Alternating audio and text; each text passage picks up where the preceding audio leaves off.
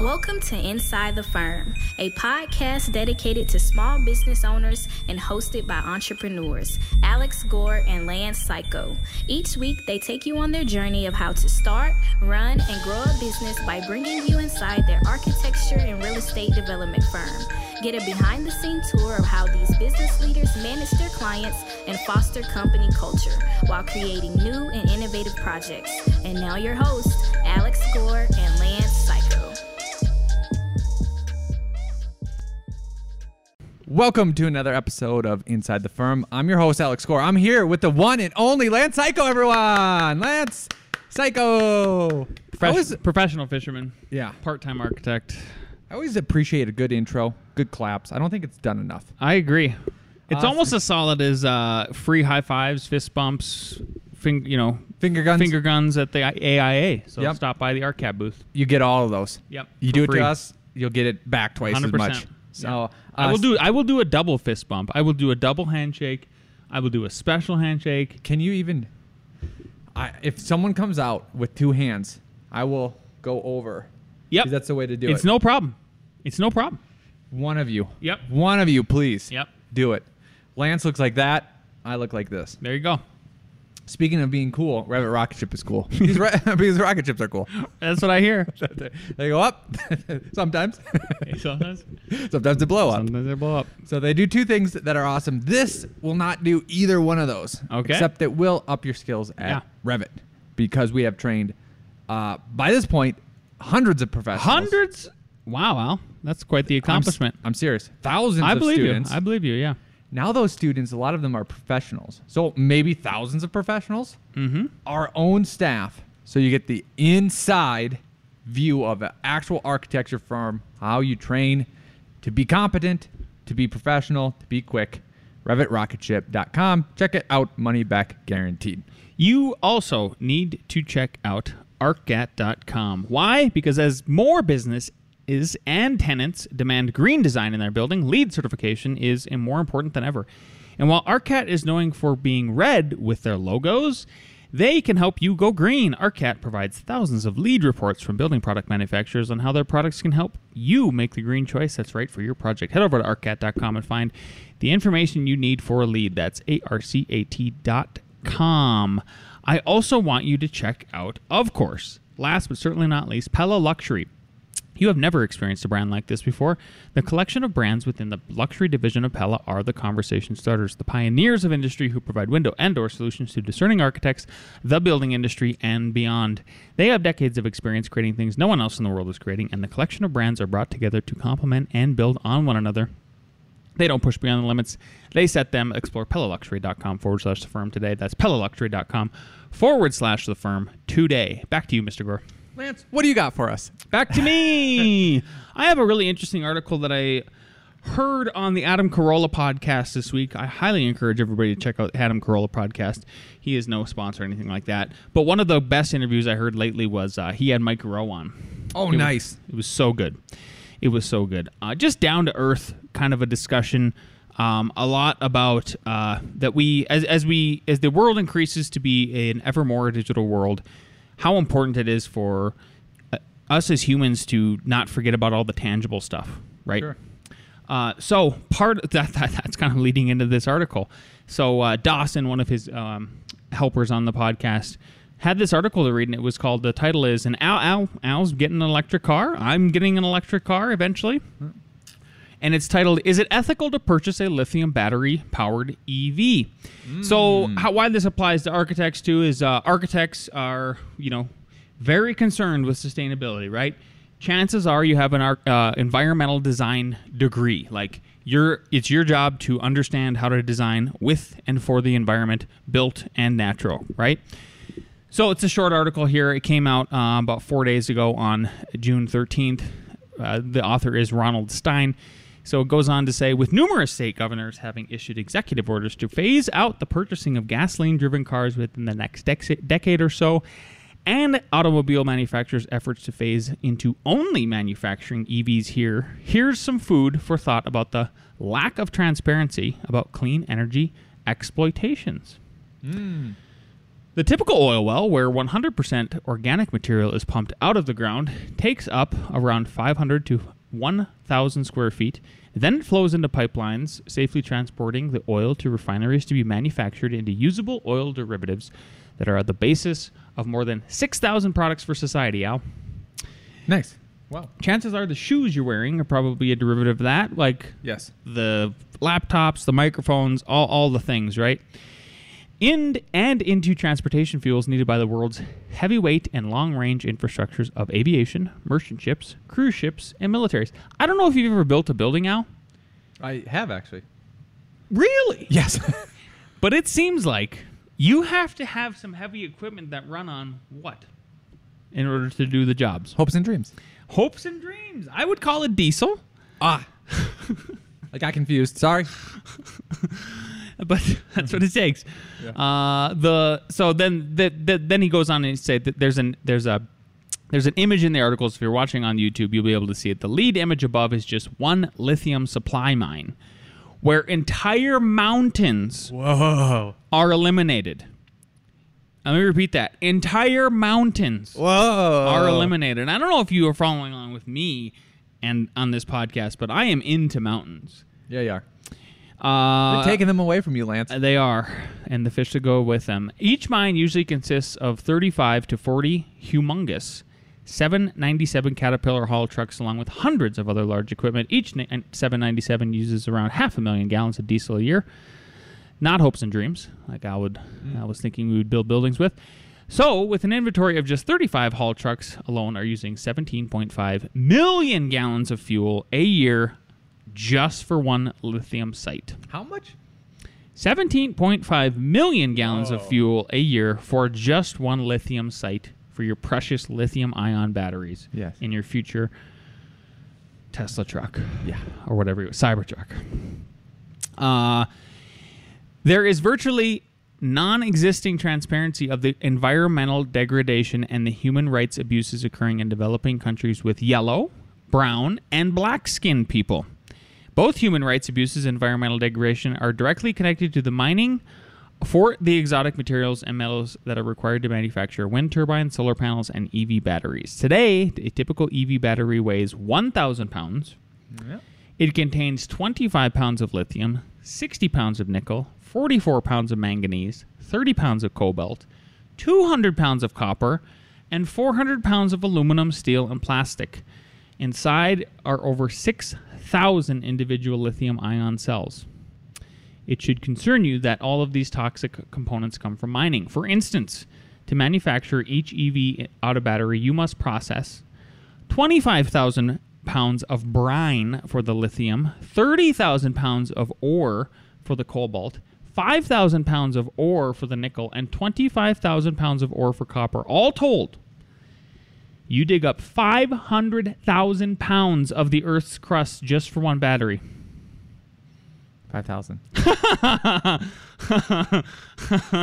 Last paragraph here. That's a lot, man. Yeah, I don't think the last paragraph is... Go ahead. Anything good? Yeah, it's just... Oh, okay. Well, anyway, so, yeah, I won't even go there. You can read it if you want to. You just go to, just Google, like I said. All I did was Google. All I did was search. Is it ethical to purchase a lithium battery-powered EV? There's also really some interesting links he's got in there. So the first paragraph cited clean energy exploits. It is a book that was... I'm actually going to buy this on Kindle, or not Kindle, but audiobooks, and listen to it over the weekend. It's Clean Energy Exploitations, helping citizens understand the environmental and humanity abuses that support clean energy. So, if you wanted your thoughts about all this, Al. First, I believe, and I think it's true, that high fuel prices will cause more death than climate change. And I know that might be controversial or a different thought, but... Quite the takes already. That's what I'm looking for, the hot takes. One of the reasons why is... His middle name is Hot Take. Al Hot Take Gore. Or Oracle, whatever you want to say. Pennsylvania, farmers literally don't have money to gas up their trucks to plow their fields. Now, what if oil prices keep going up? Okay, ripple effects, yeah.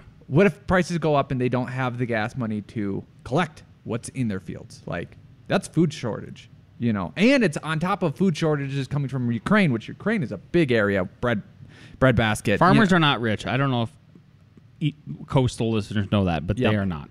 So I grew up on a farm. Am a fan of low gas prices, and I think electric needs to compete to like that. That's what it is. Overall, the one thing I would say about this is I think that this article is missing two things. Context, and it's what everyone's missing when they're narrowing in on every point. Tunnel vision. Yep. Context and perspective. Yeah. So context. So if you want to make something sound bad, you can, right? They said 100%. One thing, copper. So there's 4 times as much copper in your house than there is in a car. Like I looked it up. There is. So you could make the argument like, what is like all the environmental damage that your house is going to, right? Yep. Well, you have to make houses and you have to make cars. So you could do the same thing for houses, like how many trees you're killing, how much water those take up, how much material it takes to go get the trees and not get the trees. Yeah. The cement, the paint, right? Yeah. And then you can tell it's slightly slanted because it then says all these toxic components. Yeah. You just included aluminum, steel, and plastic, which is oil, which you just said oil in the beginning was an organic material. So it's like you're literally saying two things out of the side of your mouth. And here's what I go with the perspective, right? So that's the like you're missing the context, because what is this in context to? Because if you take that in context to an ICE vehicle or to a house, like, is this big or small?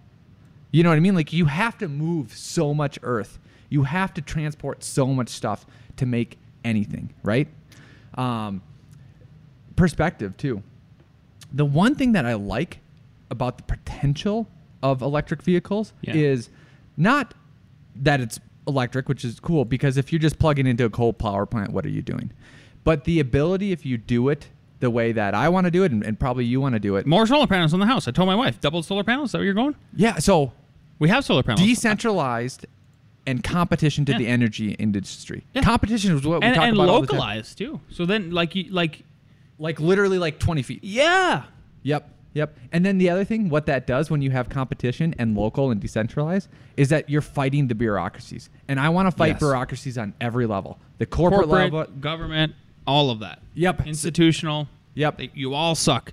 Bureaucrats, you suck. Yep. So then here's the perspective part is like, let's say electric vehicles are more environmental damaging than ICE vehicles. Let's just take it at its face value and say, okay, that's true. And just for talking points. Sure. Just for talking points. Yeah.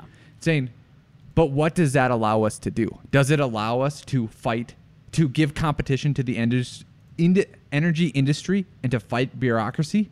And also, we didn't even talk about, like, that gives you freedom from fluctuation prices. And also, like, if you have that, you might have freedom from the grid a little bit better. Oh, there's your perspective. Now, there's your perspective. And then also have, like, the context. And this is why context matters so much. So did you hear Elon? He was talking to some group, right? And he said, in Texas, we built the whole factory. Have you seen this factory? It's huge. Yeah. Yeah, in 18 months. He goes, in California, it'd be 2 years before we got permitted. Oh, my gosh. And then you know what he said? And he goes, and you'd get sued. And he goes, you'd get sued just because you got sued. Would get sued in California because they made it so easy to get sued. Yeah, harvest the insurance policies, right? Yeah. Yep. Slimy lawyers. So you know that he got sued in Germany. I did not know this. For that Remember, factory. you're a more insider, Elon, to me. And for the audience, so let us know. Al Insider Gore. So, as you know, we could even say that this whole article is true. I'm fine with that. The potential for environmental friendliness of EV vehicles does have a potential if you do it a certain way. The environmentalists are who sued Elon in Germany. The environmentalists. Because they said you're chopping down trees, and they said paint shop is toxic, right? Well, again, going back to the first one, context.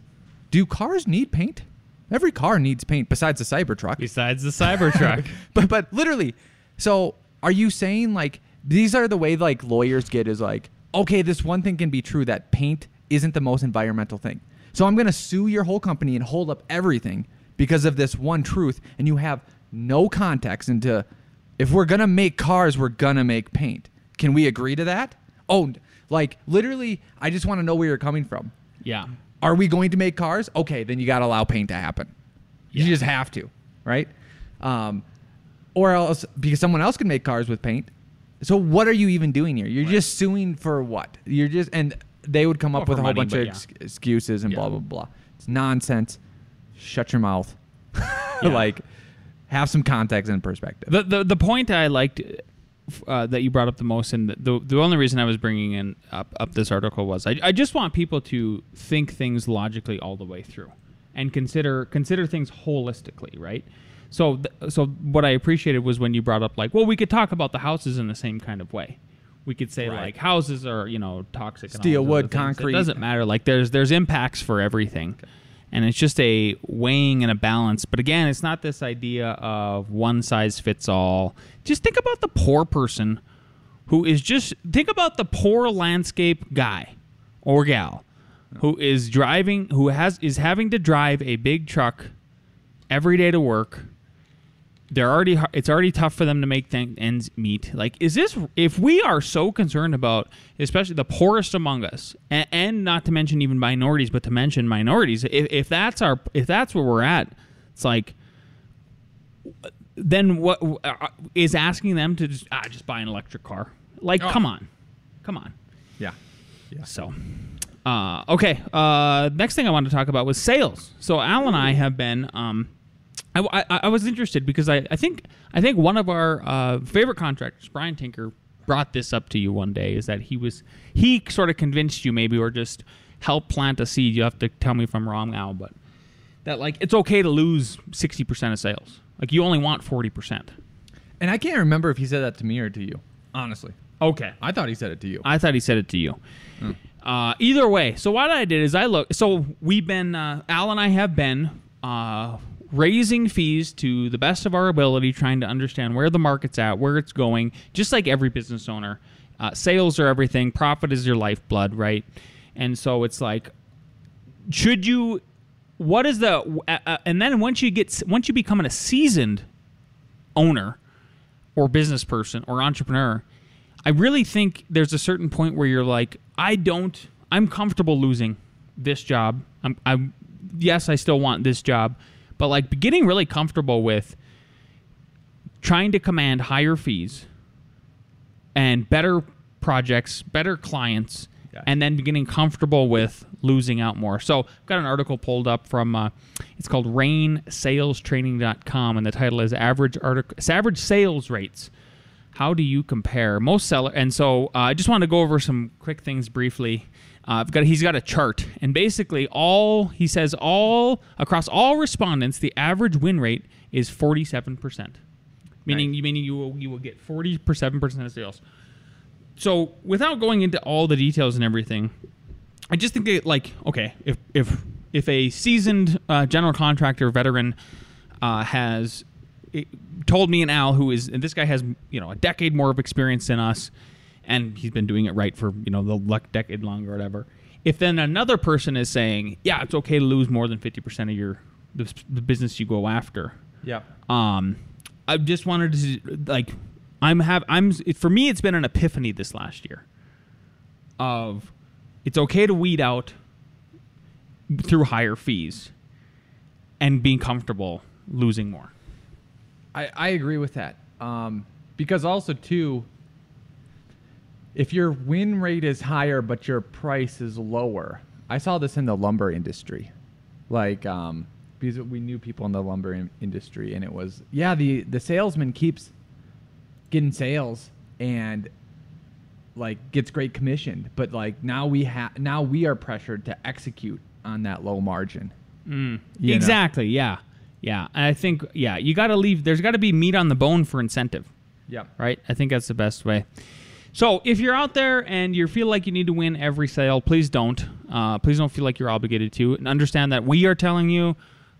People are telling us, multiple people, and then the research shows that the best kind of sale is probably a balance between not winning all of them and trying to command the highest fees possible with the best quality clients. Pretty obvious once you state it, but there you go. Al the Oracle Gore predicted the latest Federal Reserve rate hike, which was 0.75%, 75 points.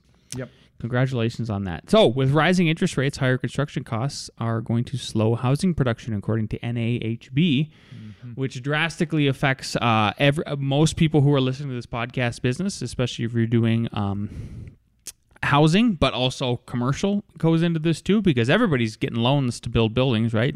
Not a lot of people just purely build them with cash. So I wanted to see, what does the National Association of Home Builders have to say in regards to like what does this mean for everything, right? So the May reading of 1.55 million starts is the number of housing units builders would begin if development kept this pace for the next 12 months. With this overall number, single-family starts decreased 9.2% to a 1.05 million seasonally adjusted and annual rate. The multifamily sector, which includes apartment buildings and condos, decreased 23.7% to an annualized. That's kind of a giant drop, right? Yeah. Technically, you could say, so crash is defined as anything over 20% difference. That would mean that multifamily technically is crashing year over year. Just saying. Yep. Single family looks like it's correcting. And then in some further signs that the housing market is weakening, single family permits are down 2.5% on a year-to-date basis, and home builder confidence has declined for the last 6 months. Due to the acceleration in construction activity in recent quarters, housing completions are rising. Single family completions were up 8.5% in May 2022 compared to May 2021 as inventories rise. What I think this means overall is, again, it still points to this big supply crunch that is happening. And my wife and actually Jason Buss upstairs was even talking about this. I hadn't heard people doing this for a while, but it was so weird how coincidental it was. In the morning, Jason was like, I don't know if he has a friend who's a lender or something like that, but he was like, oh yeah, I got my friend was telling me for the first time since 2008, they have had somebody come in and say, what do you think about an adjustable rate mortgage? I'm sorry, I know. got scared. Yeah, I know. But let me just talk this through with you. Talk me into it. Because like he's just like a scared little puppy dog over here now. Yeah. Don't hit me. I'm a good dog. Yeah, I got hit in 2008. Yeah, I got really smacked hard 2008. And then my wife, so I'd lunch with my wife yesterday, and same thing came up. She goes, I'm actually having to, so she's also a mortgage broker now. And so she said she's going to have to educate herself and get like up to speed on how to explain and demystify what, and try to not scare folks about it's okay to maybe do adjustable rate mortgages. And I know you're just like, everybody's listening going inside.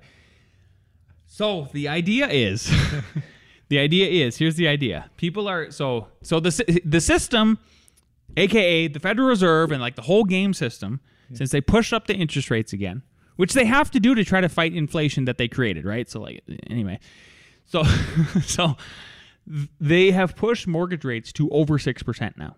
Yes. And the last time they pushed interest rates over 6% was in 2008, and we had the Great Recession, right? Yeah. The difference between one of the biggest differences between 2008 and 2022 right now, and in the housing market as it pertains to lending, is in 2008, like 40% of the loans were adjustable mortgages at a certain point. Okay. Yeah. Now it's less than 1%, but now we're starting to hear rumors of people trying to beat the system that has been created of trying to get a lower interest rate, and you can do that through an adjustable rate mortgage. So you can get an adjustable rate mortgage for subprime lending, meaning like you can get it to like 4%, maybe 3%, somewhere in there. Like you can get it down to where, now all of a sudden that big jumbo loan for $900,000 for a new house in Boulder County, I can afford it at the 4% rate, adjustable rate mortgage. I can't afford it at 6%. I'm going to take my chances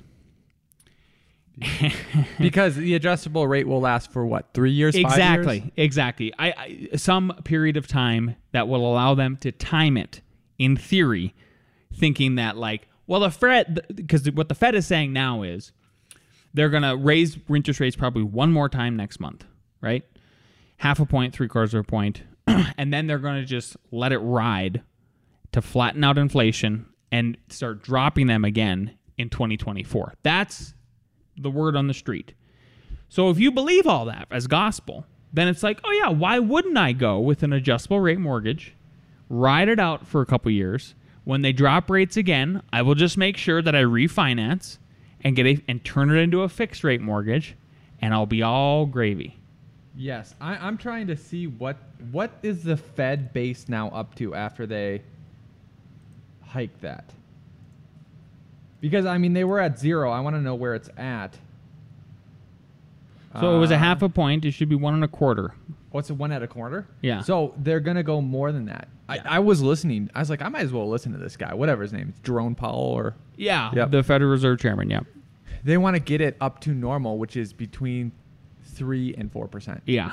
So if they're at, what did you say? 1.25. 1.25? Yeah. So, Lance, they're going to... They got double. They got to double that. Yeah. And really, if they were really serious about tamping down inflation, they would be at like 10%. Like, honestly, because you have to beat the level of inflation. Yep. To tamp it down. Yep. Yeah. And but if they do that, they're going to cause a Great Depression. So they have to be really careful. Yes. They have to balance it. Who knows if they will. One thing I was looking at, too, was supply and demand of lumber. So lumber is currently at... You looking at futures? Yep. It's went down just 538. Oh, it's way better. And that's going back. There you go. I've got it pulled up on the screen here. That's exactly the same thing. But Lance, go to the max, please. Oh, the max. Okay, I went to the... Oh, wow. Look at these charts. Looks like Bitcoin. So see where we're back? That other peak way back there is 2008. Go backwards. Right here? Yep. Yeah. 2000. Oh, that's 2018? Yeah. Gotcha.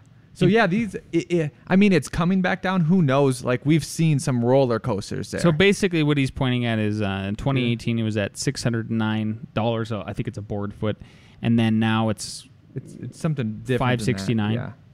So it's better. I'm seeing it as a contractor on the ground. Yep. I put together a quote for a deck, I don't know, 2 months ago, and then the ladies came back and they're like, okay, we want to start next week. And I go, okay, let me redo the quote. And it came down by a couple $100. It's not bad.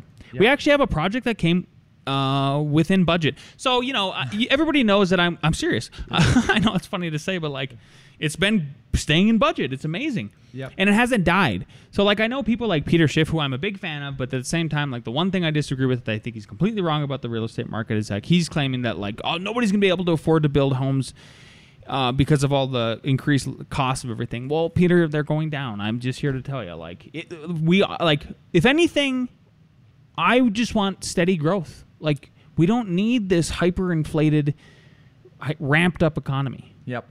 And somehow in 89, my parents bought 2 houses before their cabin. The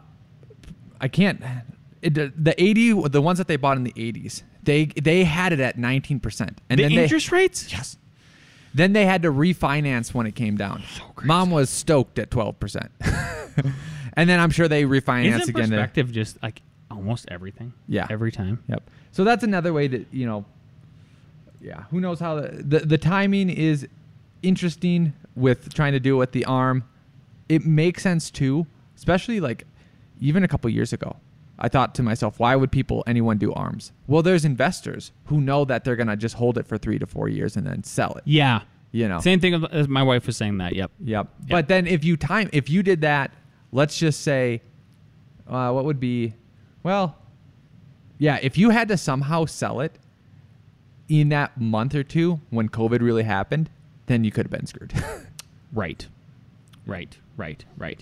Timing is hard. Okay, last big topic to talk about today is the battle between speed and quality. And this mostly pertains to our construction side of everything. So this is a battle that happens all the time in our industry. So I've got an article pulled up here from LinkedIn, the battle between speed and quality. It's a couple years old, actually, but it's still very relevant.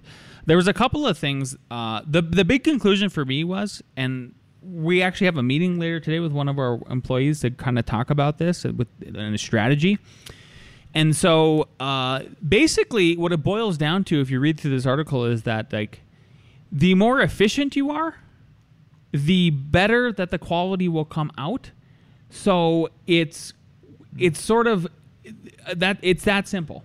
And so it's not, you don't have to sacrifice anything. We don't have to sacrifice speed for quality if we have an efficient way of working and a working method, and if we're also confident in what we're doing. That was some of the big takeaways. So there's something to be said for working fast. How quickly a job is done can significantly affect how it can be achieved in a day, a week, a month, and a year. Even small increase in speed can all add up, right? So what you want to do is, so in today's workplaces, working faster is really all about doing work in the most efficient way possible. This includes minimizing or eliminating interruptions from text messages, instant messages, social media. And this is the big one. It also includes creating a physical workplace that eliminates waste of motion. For example, if an employee has to visit the supply room, or if they have to go off the job site to go get materials, right? Or a tool. Especially if it's like a two-man crew. Think about it this way. Here's what I boiled it down to. It seems like there's this in-between. It's sort of, if it's a one-man crew, well, he almost has no choice to go get the materials himself if there's nobody else available to do it. Is he wasting time? Not really, because there's not, if it's not like there's a two-man crew there. One guy went to go get the stuff, the other guy's just twiddling his thumbs. You know what I mean? So the goal then is to increase the speed at which work is done in strategic ways, right? So what I put together then, and I'll pull it up here real quick, is I put together, you can see it on the screen, a couple of examples of drywall crew, example of the most efficient crew model. And I cited like who should be doing what. There's a cut man. Al loves this term. Cut man. Cut man, for example. Tasks are staying ahead of screwmen. Cutting drywall, temporarily setting drywall in place ahead of screwman. No one is ever waiting on the cut man. Cut man's always ahead of everybody. Yep. He's got Caprice's cut ahead of everybody. He's thinking ahead, right? Screwmen, tasks are hanging pre-cut drywall sheets by cutman and screwing them off. Screwmen hang all available to hang sheets by cutman until there are none to hang. When initial hanging sheets are pinned with only a few screws to hold them up, there are none to hang. Then they screw the drywalls off completely until there are no more to hang. But either way, you're constantly going. And then, if you're done with all that, you're done screwing off, great. Keep the site free of debris while you're waiting on the cut man. Pick up all the scraps, throw them away. Like, pick up around the cut man. Yep. At all times, there's no wasted motion. Yep. That's the goal. Yep. So I have one example, too. And I don't know if the crew does this or not. Maybe you'll know. So when I was doing the last task at my house, I was building a custom closet solution and then also installing pre-made things. And you know how things come up, like, oh, need drywall anchors. Oh, need another piece of this. And every time I came to something I needed, it was, oh, you just literally write that down on the list. Yes. And what else can you do? Because then by the time you do those Smart. you know, you didn't waste the motion at all. Went there once instead of 4 times. Yeah. You know, yeah, that's a big one. I think this is one. the kind of the crux. Okay, on with that. We've got our last little segment here, second to last little segment here. Nick is back. Wow. With the Top Gun read. If you haven't checked out Top Gun, I highly recommend watching Top Gun this weekend, the new one. Exciting. Hello, best friends. I hope you all had a great week this week. 2 quotes. Remember, boys, no points for second place. Slider from Top Gun. I finished second. Just want to manage expectations. Maverick from Top Gun Maverick. Toodles. No points for second place. No points. No points for second place at all. Speaking of placement, what do you got next now? Well, ARE Jeopardy. Those that get second place don't get to choose where we get to eat. There you go. So let's bring them down.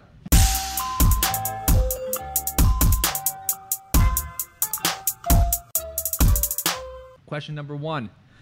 Who is responsible for keeping official records of application received for permit, fees collections, and reports of inspections? Is it A, the architect of record, B, the contractor, C, the building official, or D, the applicant? Who is responsible for keeping official records of applications received for permits, the fees collected, and reports of inspections? A, architect. B, contractor. I should have made C, contractor, so it matched the letters, but what are you going to do? And then B, the building official. Man, I really screwed this up. I could have A, B, C that. Or D, the applicant. Right? You both are wrong. The building official. So if anything's lost, that's on you, building official. It's on you. Also keep good records yourself. Question 2. In a floodplain, how many square inches per square foot of enclosed area should flood openings be in a crawl space? Is it A, 1 inch, B, 2 inch, C, 3 inch, D, 4 inch? So for every square foot you have in a crawl space, if it's in a floodplain, how many square inches of vents should you have for flood vents? Perfect. 1 inch and 2 inch. It is A, 1 inch. 1 inch per foot. Easy to remember. Number 3, as it pertains to common electrical abbreviations, what does C/B stand for? Is it A, common breaker? Is it B, circuit breaker? Is it C, critical breaker? Or is it D, circuitry billow?